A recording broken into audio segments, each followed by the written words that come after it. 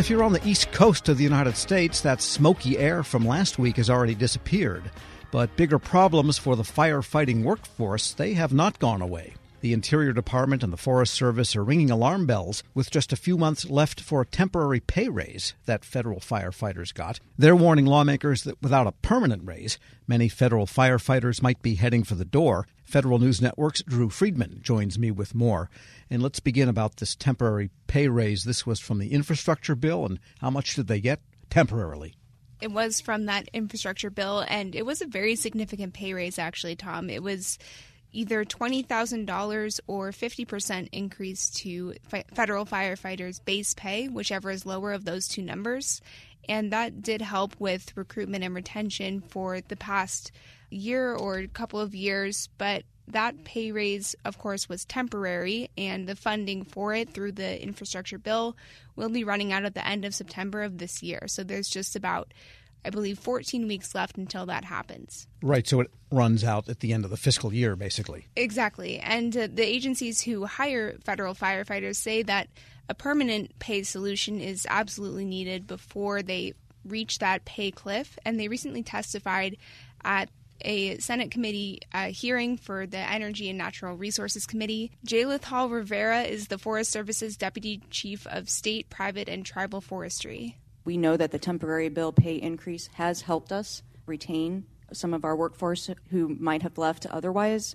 Certainly has brought some new workers into our firefighting workforce. And that's why it's absolutely critical that we avert the pay cliff and put something permanent into place. All right. So what are some of the workforce challenges they have? The work is difficult, obviously, and they're not in nice urban firehouses where they're cooking pots of spaghetti while waiting for the latest attic fire. It's not like that at all, is it? No, it is very complicated, and I think a lot of the problems that we're seeing for federal firefighters, or a lot of the ones that they are citing, are all intertwined with each other. According to a recent Government Accountability Office report, pay is the top challenge for federal firefighters, but that does tie back to a lot of other issues such as long hours and limited opportunities for career advancement, poor work-life balance.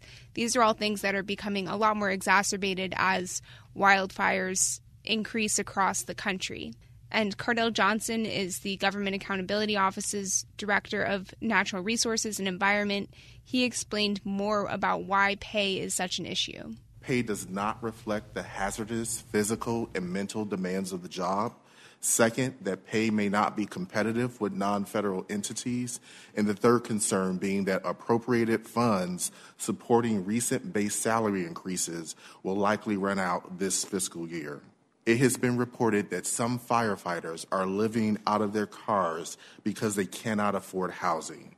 Duty stations that are more remote may not always provide easy access to basic services such as grocery stores or even broadband coverage. Raising pay, as well as giving further consideration to incentives, could mitigate this barrier. And then there's that issue of whether or not they have any kind of career advancement opportunity. Have there been any reforms there? And isn't this something the departments and OPM have been working on? Around this time last year, OPM did work with the Interior Department and USDA, which houses the Forest Service, and they developed a new occupational series last year. The idea is essentially to give a clearer career path for wildland firefighters specifically. As they work longer fighting fires, they can move up in the pay scale and become a little bit more senior level. But the next part of actually using that is the implementation of it. So they have created the occupational series, but now it's actually going to be up to the agencies to get the ball rolling on that. So Jeffrey Rupert at the Interior Department's Office of Wildland Firefighter explained where they are in that process.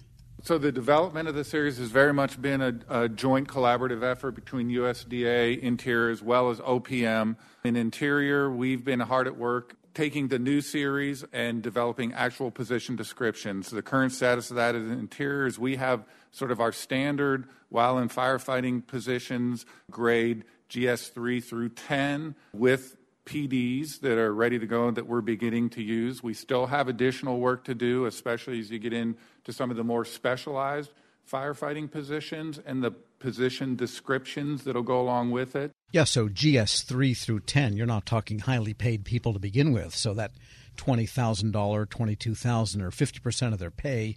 That is a substantial amount of money for them, in terms of the percentages there. Now, the GAO had other recommendations, plus there's a union, too, correct? Correct. GAO's recommendations, we'll start there.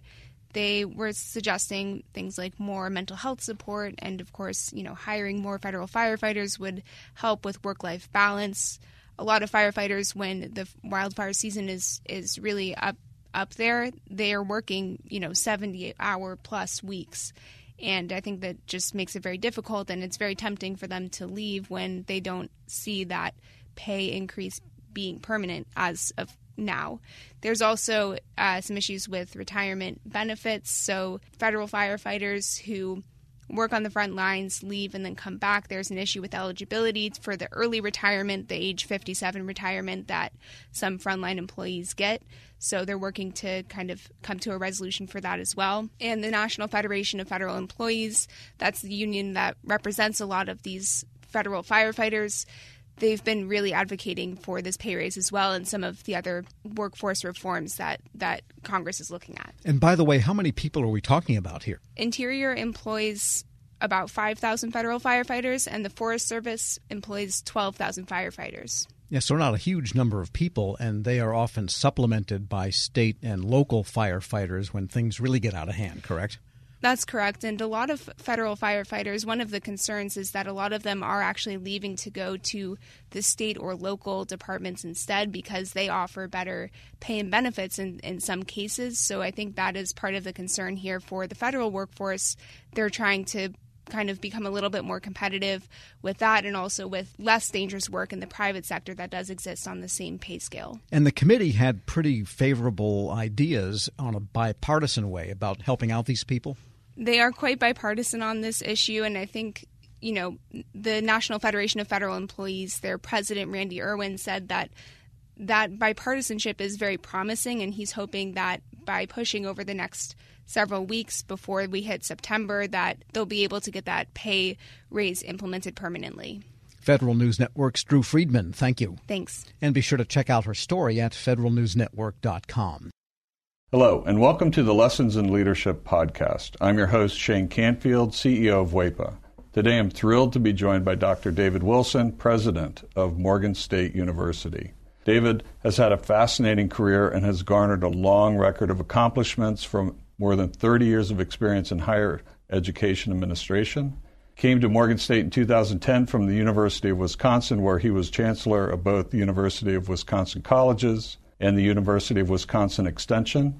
Before that, he held numerous other administrative posts in academia, including vice president for the University of Outreach, associate provost at Auburn University, and associate provost of Rutgers. And when we were talking earlier, too, you had just mentioned that you had a wonderful nomination at the American Academy of Arts and Sciences. And David, thank you so much for joining me. Shane, it is indeed a pleasure to be invited into this conversation with you.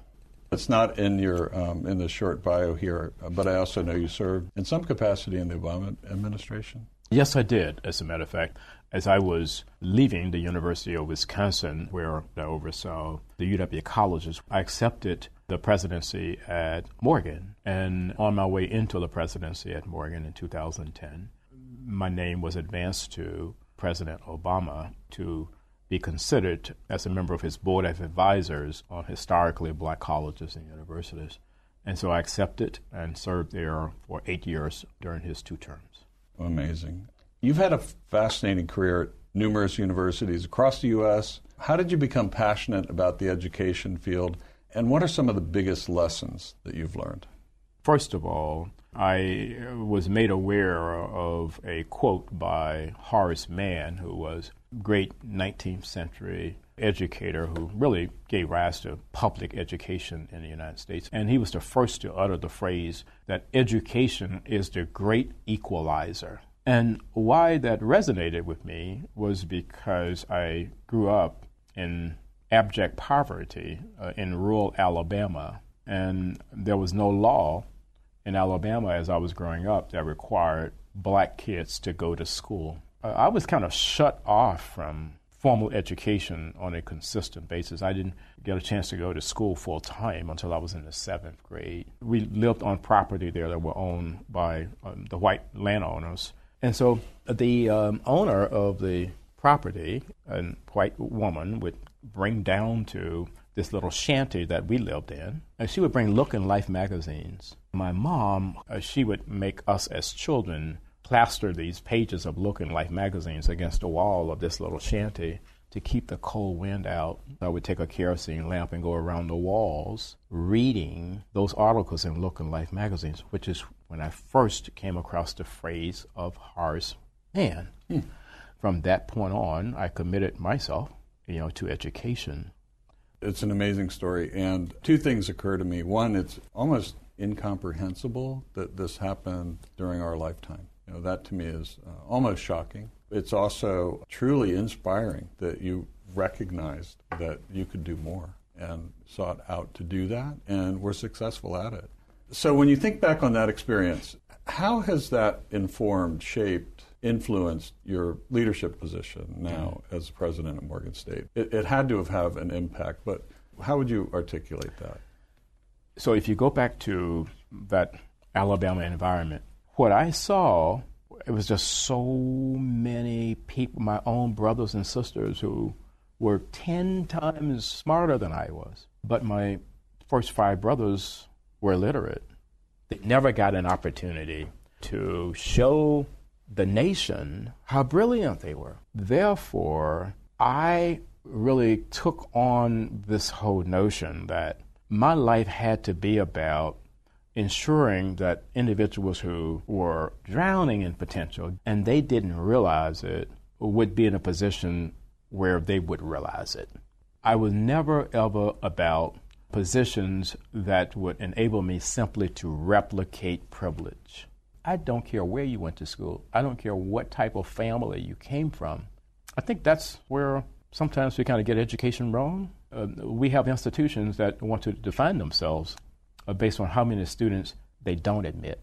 I'm about just the opposite, taking individuals who are absolutely stellar and don't realize it and bringing that into existence for them.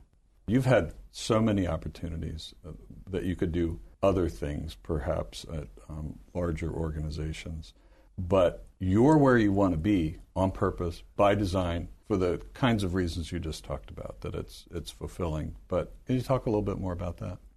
There have been so many so-called top 50 institutions in the United States that have come aggressively after me. And, I flirted with a couple of them, and I went home to Alabama because these two were very serious. And my family is brutally honest with me, and they keep me grounded. So I flew down and began to talk with them about these institutions that were coming after me. I was thinking they would be impressed. And when I finished, my youngest sister said to me, "Now, are you finished? Clearly, we are not understanding why you would even consider leaving Morgan." It just reassured me that I'm living my purpose at Morgan. And it is joyful to be at a place where you want to be versus being at a place where others think you should be.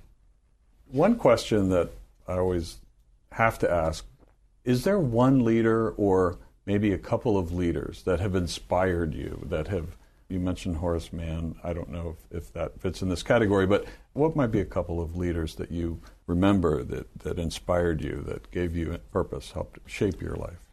In 1989, when I was selected as a W.K. Kellogg Fellow, we had to be introduced to leadership that was different in a lot of ways than the leadership that we had been exposed to.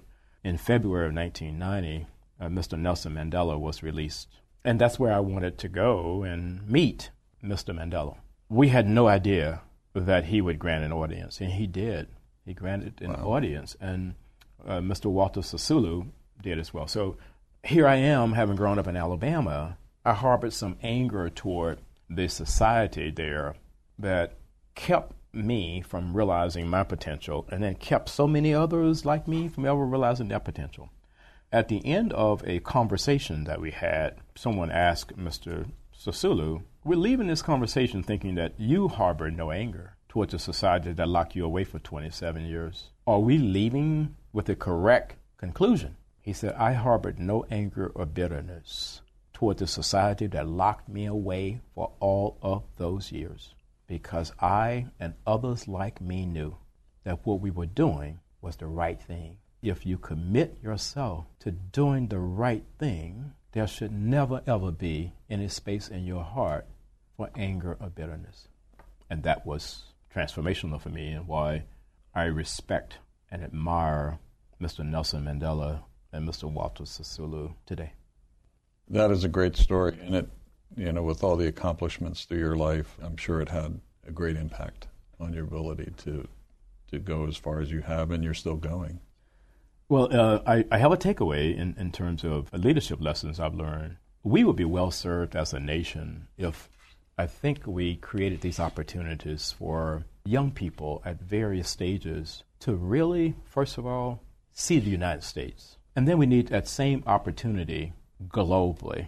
As a result, when you do that, you understand the history over here, you understand the culture over here, you understand, and you got to understand the world beyond an intellectual understanding. You want to think of your maturation in a way where your brain can never, ever, ever be hacked.